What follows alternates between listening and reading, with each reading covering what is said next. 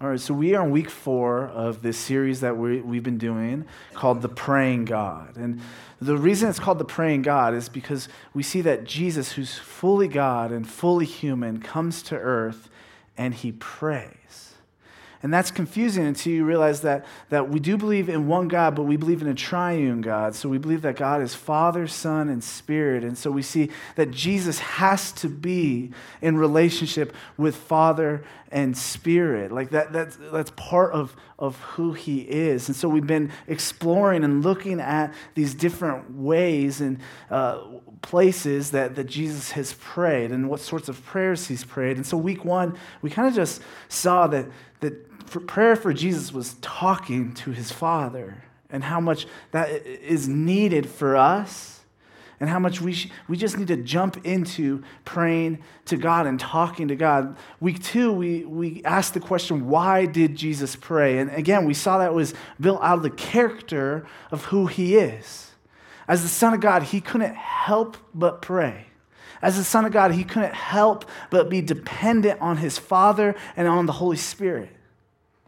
And so Jesus prayed because it was part of who he was. He was dependent on the Father and the Spirit. And then last week, we looked at how did Jesus pray. And Vince, he summed it up for us by saying Jesus prayed with humble hope.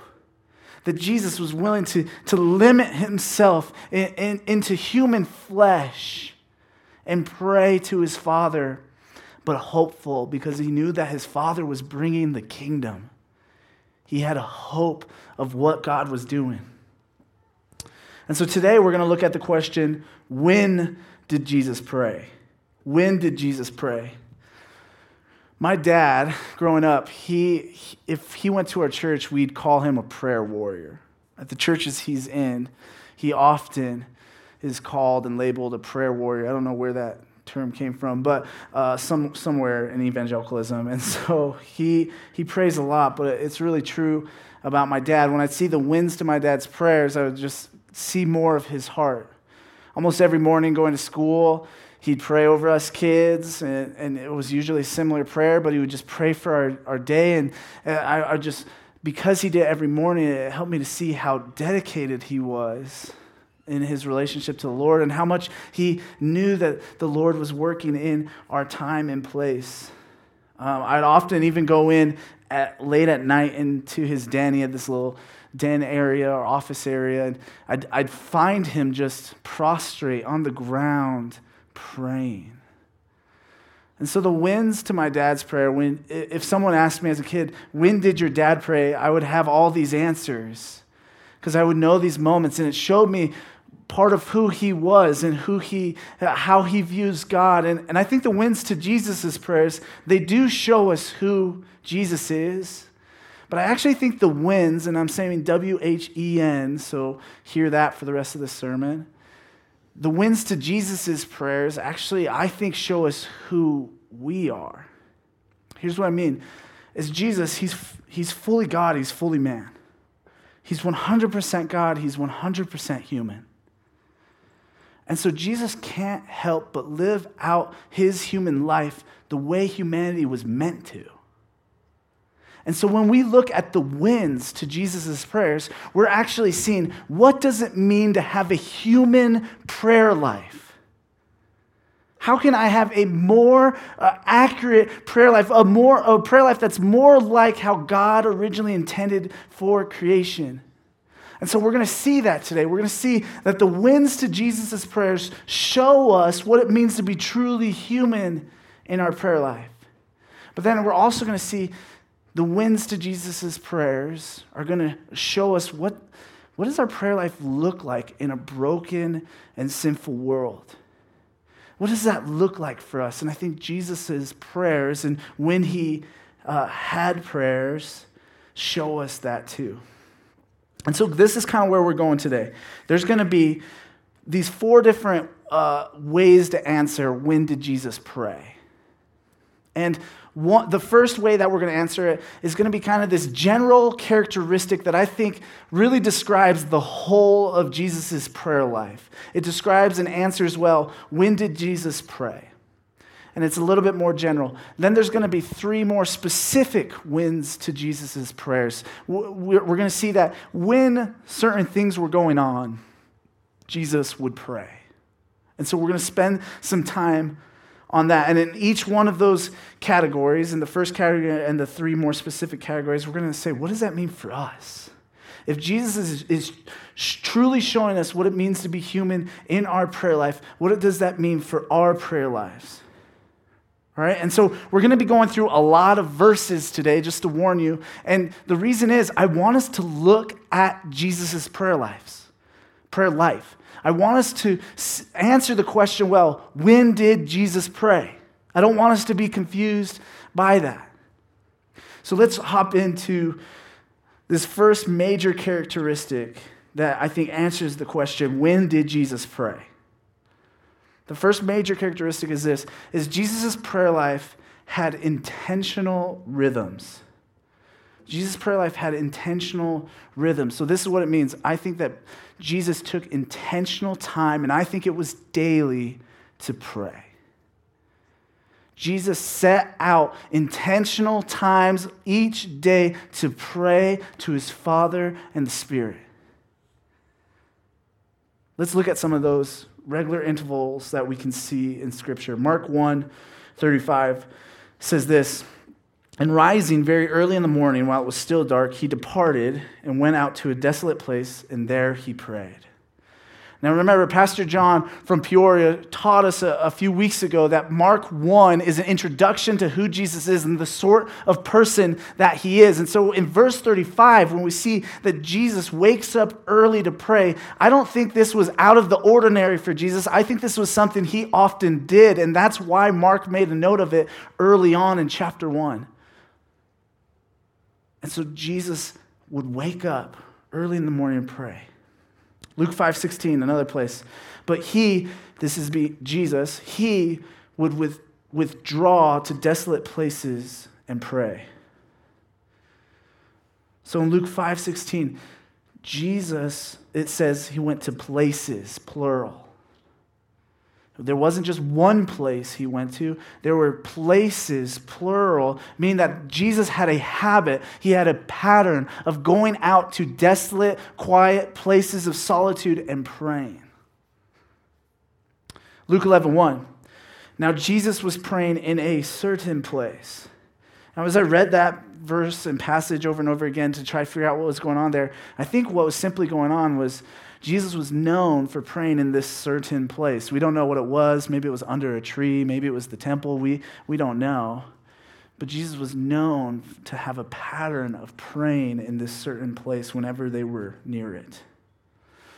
And this might seem silly, but I think it's important to note too, Jesus regularly, I think, prayed before eating. Jesus, in John 6:11, it says, Jesus then took the loaves, and when he had given thanks, he distributed to those who were seated. In Luke 24:30, another time, when he was at table with them, he took the bread and blessed and broke it and gave it to them. This, for me, it just shows that Jesus' prayer life wasn't just random. It wasn't just responding to what was going on, although I think that's parts of his prayer life. But his prayer life was intentional. He took intentional time to spend praying. If Jesus took intentional time and he needed intentional time to pray, how much more do we? The answer is a lot more.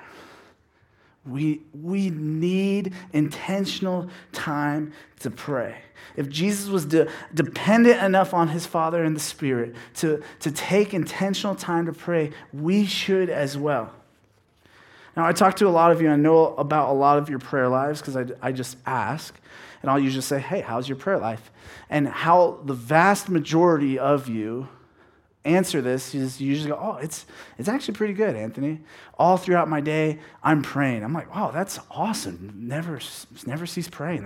You're killing it. I'm like, so like, what does that look like? Are you taking intentional time to pray? I'm like, oh, no. I don't take intentional time to pray. I can't do that. But just like throughout the day, like if I lost my keys, I'm like, God, where are my keys? And like if I don't have any money, I'm like, God, please just help me not buy stuff. And I have these prayers. Now listen, I love that you pray that way.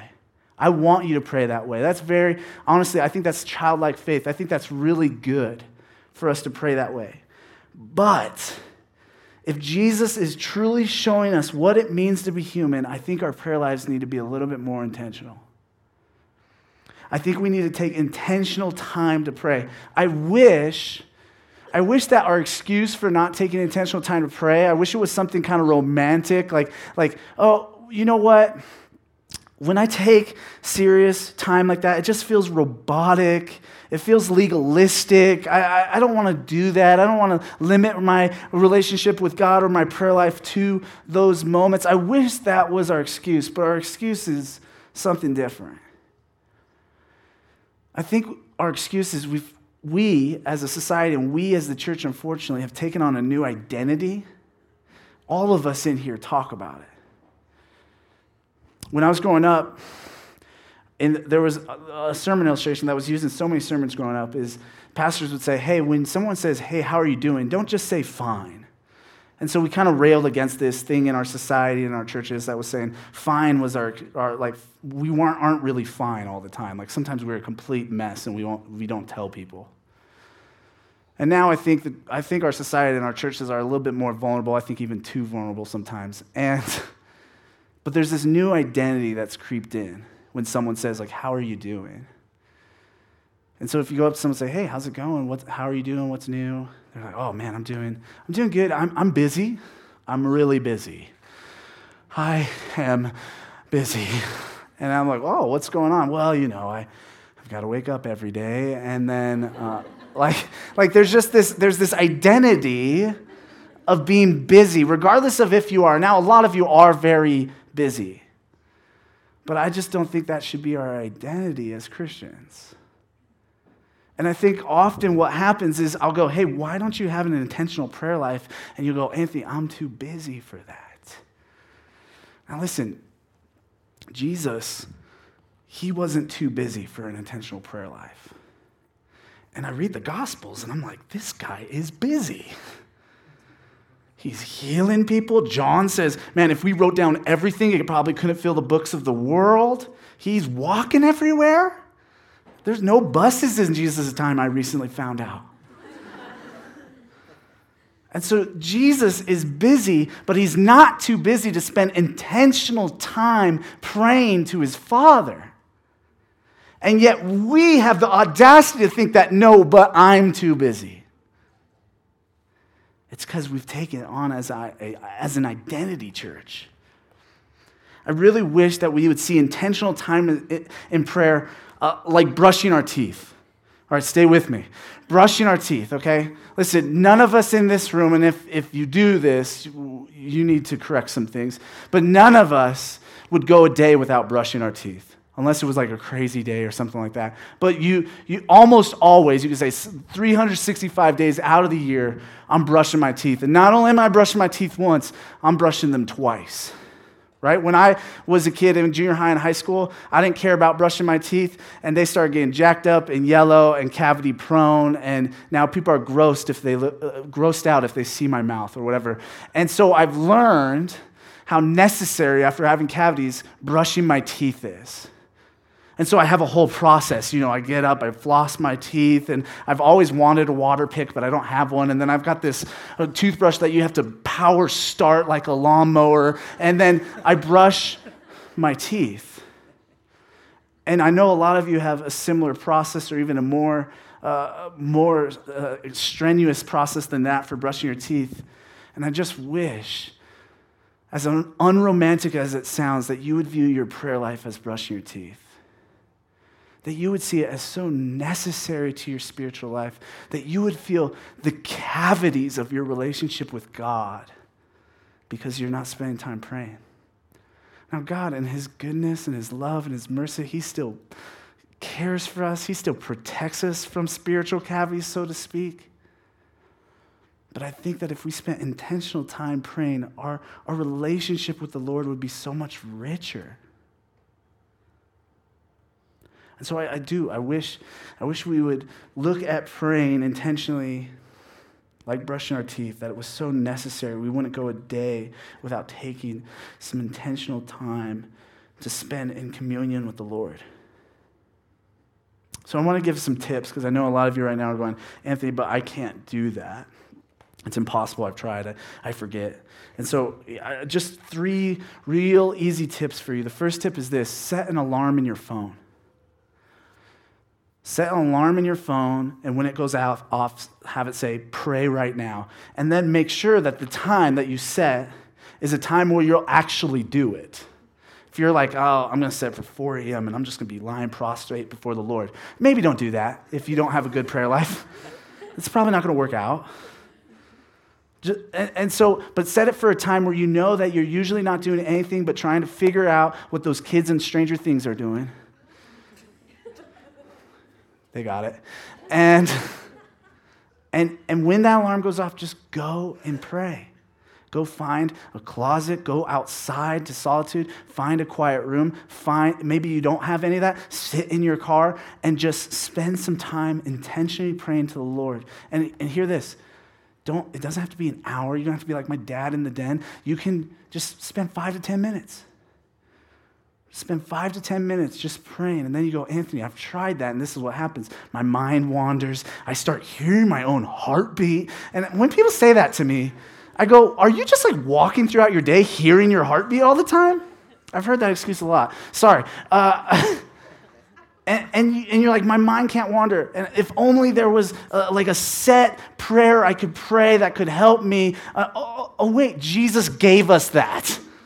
We call it the Lord's Prayer. Matthew chapter 6, if you need help. Jesus gave us a prayer to pray through, and he wasn't saying, hey, just recite this. He was saying, pray this in your own words. Pray like this. And so in the part of the prayer, for instance, where it says, your kingdom come, your will be done, take some time and think, where am I not seeing God's kingdom? Where do I want to see God's kingdom? And say, God, help me with that. God, let me see your kingdom there. Where are you not seeing God's will? Say, God, let your will be done. Let the places I go look like you are there. And take some time to pray through those things in your own words. And it will honestly only take you 5 to 10 minutes. And you don't have to feel guilty afterwards. And I think as you begin to do this intentional praying thing, what you're going to find is it's going to be more and more time that you're spending with the Lord, because it's becoming more and more natural for you. Those are my tips. So when Jesus prayed, it was often intentional, and it was part of his daily rhythms, I believe. And so I think our daily rhythms should have prayer. I wish we would see intentional prayer that we spend time talking to God. I wish we saw it as necessary, because Jesus did. All right, so that's kind of the general characteristic of Jesus' prayer life. Now let's get into 3 specifics to Jesus' prayer life. This first one, it sounds strange if we forget that Jesus is the triune God of the universe in relationship with the Father and the Spirit. But Jesus would pray when he needed guidance. Jesus would pray when he needed guidance. Part of why I think this is, if you go to Luke chapter 3, you see that Jesus gets baptized. You see right after his baptism, he's praying. And then we have that beautiful moment with the Father and the Spirit speaking over Jesus.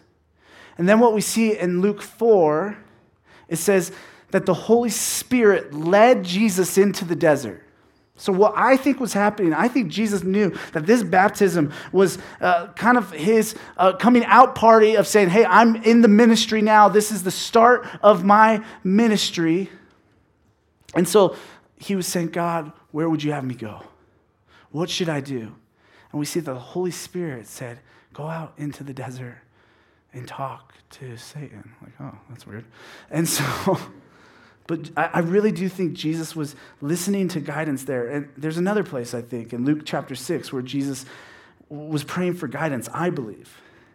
It's verse 12 and 13. It says this: in these days, he went out to the mountain to pray. And all night he continued in prayer to God.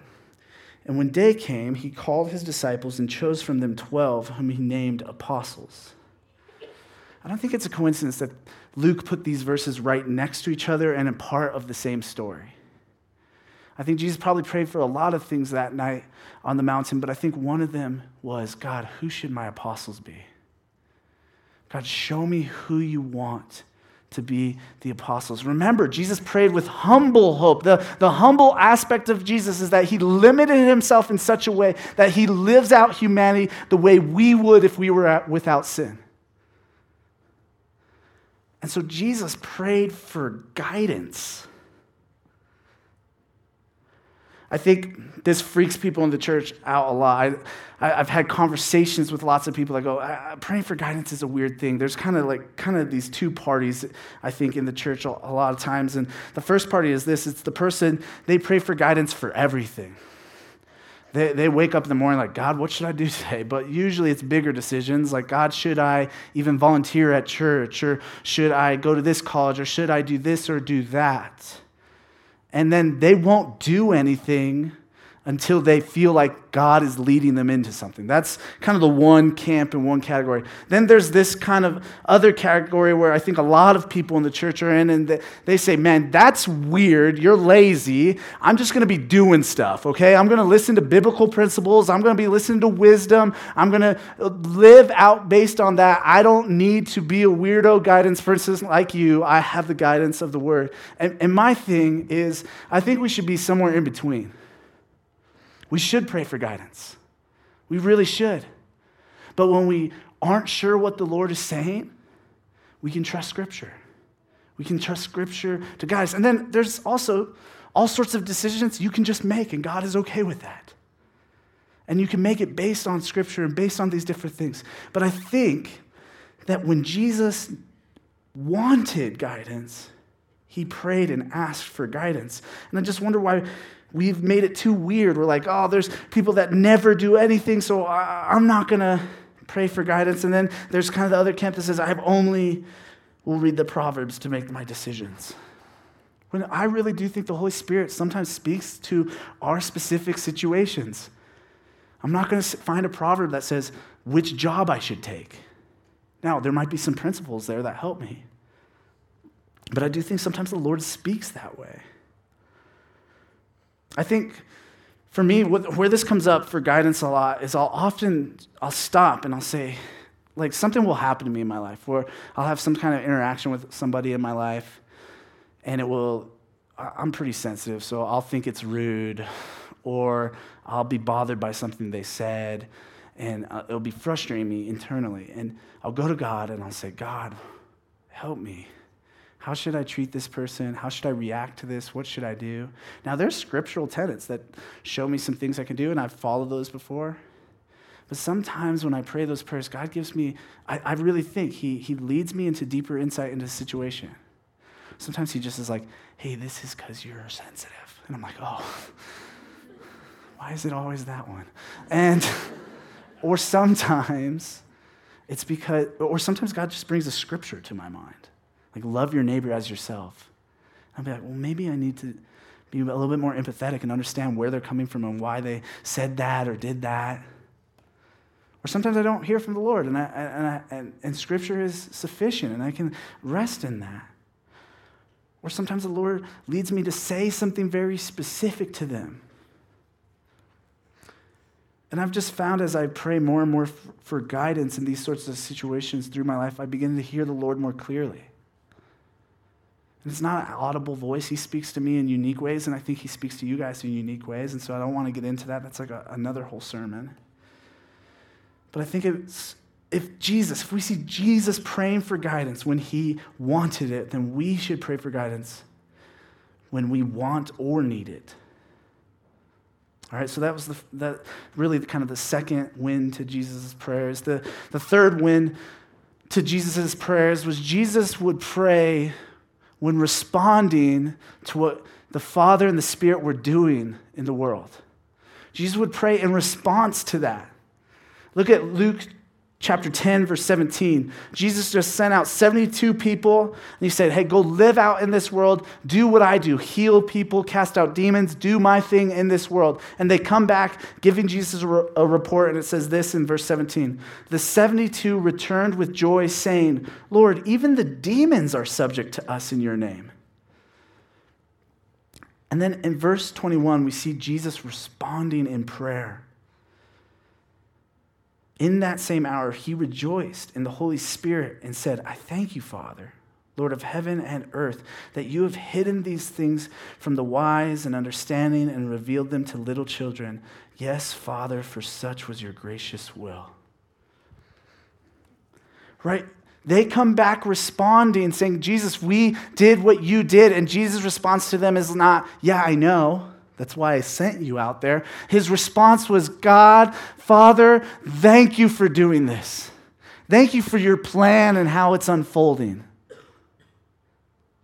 And I don't think it's any mistake. Luke also mentions Jesus praying after healing a leper, after healing a man's hand, and after feeding the 5,000. Before he had kind of this solitude prayer, he had this moment of prayer where the disciples and others saw him. And so Jesus prayed in response to what the Father and the Spirit were doing. And I think we need to have eyes to look for where God is moving. We need to have eyes to see where God is working, and we need to stop in those moments and pray and praise God through our prayers and thank him for his way. When I first started coming to Redemption, when I first started being involved in staff meetings, there was something to me, it was unique to me, maybe other churches do this, but they do this thing called God Stories. And almost all the staff meetings I've been part of at here or other redemptions or Redemption as a whole has this moment for God Stories. And essentially it's a moment where we just say, hey, what's God doing? Where's God moving? Where's God working in our world? And Pastor Tyler over at Redemption Gilbert, he says it can be as small as you prayed to find your keys and God helped you find them. Or it can be as big as something that just seems truly miraculous. And so we spend this time intentionally looking for where God is moving and talking about it with one another so that our hearts would be stirred to praise. So that we would give the proper glory to God where it's due. And I just wonder if we are like that in our personal lives and in our church as a whole. Do we look for where God is moving? And when we see it, praise and thank him for it. I think for me, a lot of times this is hard because a lot of times I just convince myself whatever I prayed for, if God answers a prayer or moves in a certain way, I convince myself, well, that wasn't God. That would have just happened. It was just coincidence. But I just think it's strange because I spend a lot of my life wanting things to happen and then they don't happen. And then I spend some parts of my life praying for God to move in certain ways, and then that happens. I don't think it's always coincidence. I think God is interacting with us. I think God is moving. And I want our church, I want us as a people to have eyes to see that. And when we have the eyes to see where God is moving, to stop and say, God, praise your name. Thank you for doing that. Thank you for giving me the eyes to see this in that moment. Jesus prayed in response to God. I think we should too. The final way to answer the question, when did Jesus pray, is I see Jesus praying when he needs refuge. I see Jesus praying when he needs refuge. Look at Matthew 14:10 with me. This tells the story of when Herod beheads and kills John the Baptist. And it says this in verse 10. He, this is Herod, sent and had John beheaded in the prison. And his head was brought on a platter and given to the girl, and she brought it to her mother. And his disciples came and took the body and buried it. And they went and told Jesus. Now, when Jesus heard this, he withdrew from there in a boat to a desolate place by himself. But when the crowds heard it, they followed him on foot from the towns. And then the story that follows is Jesus feeds the 5,000. These 5,000 people that followed him into this, or to this desolate place. But in verse 23 of chapter 14, the crowds are gone, and we see why Jesus went to this desolate place. And after he had dismissed the crowds, he went up on the mountain by himself to pray. When evening came, he was there alone. Jesus finds out that I think one of his best friends, we know they were relatives of some sort, possibly cousins. So John the Baptist, who Jesus loves deeply, he finds out he's dead. Jesus is feeling the pain of this world. He's experiencing the sinfulness of man. And he says, I need a refuge. I need to spend time with my Father in the Spirit. I need to spend time praying, to where he got on a boat and he went out into the wilderness, and even people followed him. And even after they were gone and God had moved in amazing ways, he said, I need to stop and I need to pray because I'm hurting. Because John is dead. Again, notice the humility in Jesus' life. By being willing to experience that sort of life. And so when Jesus needed refuge from the world, he found it in praying to his Father. He found it in praying to his Father. And my question for us is just this. When we need refuge from the world, what do we do? What do we do? Do we go out and pray? Or do we just rail and get mad and complain to the people around us and yell out into the void of the world? Or do we look for things to make us feel better or to find our refuge in? Do we look to things like food? I'm speaking a little too personally there. To find refuge in? Or do we look to our Father who is in heaven for refuge? Because listen, I think God does want to use different sorts of things to help us find healing and refuge, but I think that in the end, ultimately, our Father in heaven is the only true and lasting refuge that we can find. So when we're hurting, do we cry out to God? Or do we cry out to something else that we're treating like God? God doesn't want us to be numb to the pains of this world. When we see that Jesus himself wasn't numb to the pains of this world, he was very much moved by the pains of this world, and it pushed him into the arms of his Father. I think a lot of times we need to be like kids running into our dad's arms when it comes to prayer. We should find refuge. We should look for refuge when we pray. I noticed something else. That as I was looking at Jesus' prayers and when he prayed, and it was around this idea of Jesus finding refuge. I noticed that anytime that Jesus seemed to mention or teach on or talk about his death, very often it was followed up with prayer. Very often it was followed up with prayer. Look at a few places with me. Luke chapter 9, 21 through 23. Jesus is saying this, and he strictly charged and commanded them to tell this to no one, saying, the Son of Man must suffer many things and be rejected by the elders and the chief priests and the scribes and be killed, and on the third day be raised. And he said to all, if anyone will come after me, let him deny himself and take up his cross daily and follow me. Now, the next few verses, he keeps teaching some things. And then in verse 28, again, I don't think this is any mistake that Luke put this there. Right after he taught on these things, it says, 8 days after teaching these sayings, he went on a mountain to pray. And I wonder if in that instance, Jesus is just thinking about his death and what is about to come, and he's saying, I need to go pray. I need refuge. Now, maybe you think he wasn't praying for refuge there.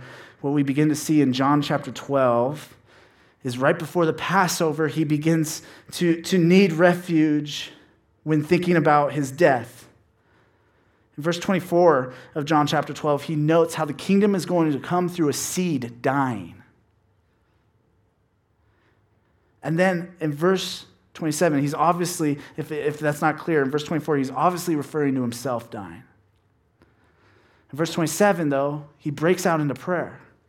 It says, now is my soul troubled. And what shall I say? Father, save me from this hour. But for this purpose I have come to this hour. Father, glorify your name. Then a voice came from heaven. I have glorified it, and I will glorify it again. Jesus, as he's thinking about his death, as he's teaching on his death, now his prayers are public.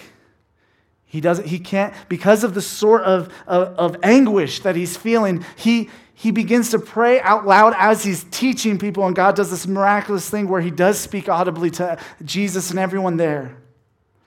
And what we begin to see is Jesus, as he gets closer and closer to the cross and closer to the hour where he is going to be killed, he prays more intimately for refuge in his Father. Look what happens in Matthew 26. When Jesus in the Garden of Gethsemane, close to where he would be killed. Verse 36 says this, then Jesus went with them to a place called Gethsemane.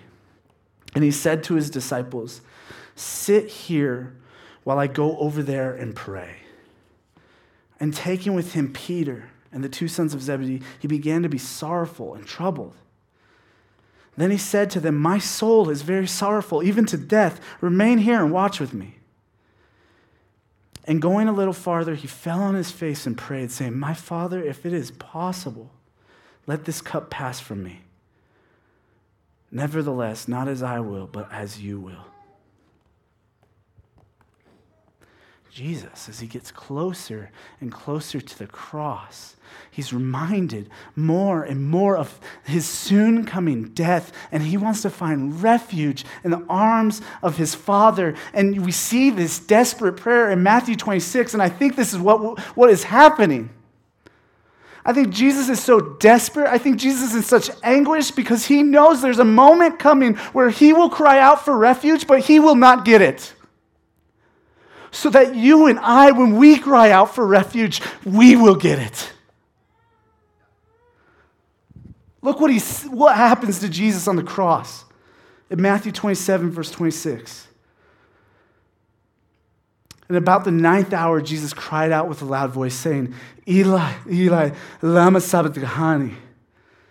That is, my God, why have you forsaken me? Jesus, taking on the punishment for humanity, being the truly only good human out there, being our Passover lamb, is experiencing the wrath of God towards sin, and he is not going to get refuge from it. Because we get refuge from what he did. So Jesus, in his prayers, he prayed for refuge. He modeled for us what that looked like. But there was even a moment when Jesus prayed for refuge and he did not get it, so that you and I in our prayer life could get refuge. Jesus, in his resurrection, he shows us one day that the ultimate sort of refuge that we will get. But because Jesus resurrected in the middle of history, also what we get is we get to see that we get a taste of God's kingdom here and now before it is fully realized. And so I truly believe that because of the good news of what Jesus did, we get refuge in our prayers. We can have a relationship with God, one in which where we pray for refuge and we will find it in him. Our prayer life is very much a living out of the gospel. This is what I mean.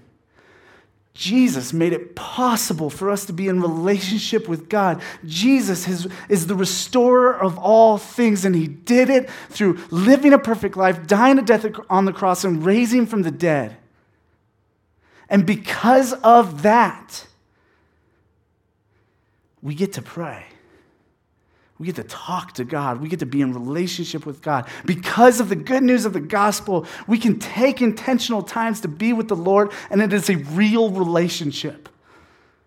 We can ask the Lord for guidance in our lives because we have a true relationship with God. We can see where God is moving and respond to it in praise and thankfulness. And finally, when we're feeling the pains of this world, the sorrows of this world, when we are sinned against, when our own sin causes us to get into a mess, we can find refuge in our Father in heaven. Because of the gospel, because of what Jesus did. So friends, I want us to have a deeper prayer life because we have a deeper understanding of who Jesus is and what he's done. I don't want us to just have a deeper prayer life just because I say, hey, this is the best way to do things. Although I do think that's the case, but only because Jesus is restoring us and restoring all things. So friends, let's look to the wins of Jesus' prayers. When we ask that question, when did Jesus pray? Let's let it form us. Let's let it push us into deeper moments and intimacies of prayer with God. Let's be a people that praise and reflect the wins of Jesus' prayers. Let's pray, church. God, thank you for your Son.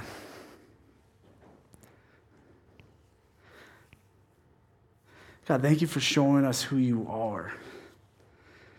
This idea of the Word being made flesh is so astounding, God. It's so incredible. It's almost like not believable, God, because it's almost beyond what our human minds can comprehend. But God, thank you for showing us who you are. And then thank you, God, in your mercy and grace, you actually show us who we were created to be.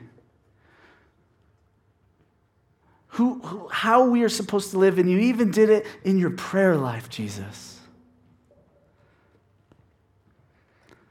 So Jesus, form us. Help us to look to the when you prayed, Jesus, and let it form our hearts. Let it invite our hearts into a deeper relationship with you. God, forgive us where we have forgotten the gospel, where we've forgotten how good we have it being in you. And God, in your mercy, would you move in our prayer lives? Would you make our prayer lives more tangible? Would you make our prayer lives more full of your presence? Would you give us ears to hear you however you speak to us? Would you give us eyes to see where you're moving so we can respond and give you glory? God, we need you. Help us to live out the gospel by having this sort of prayer life. Again, God, let it be an act of worship and praise for us, not an act of duty necessarily. God, we love you and we need you. Amen.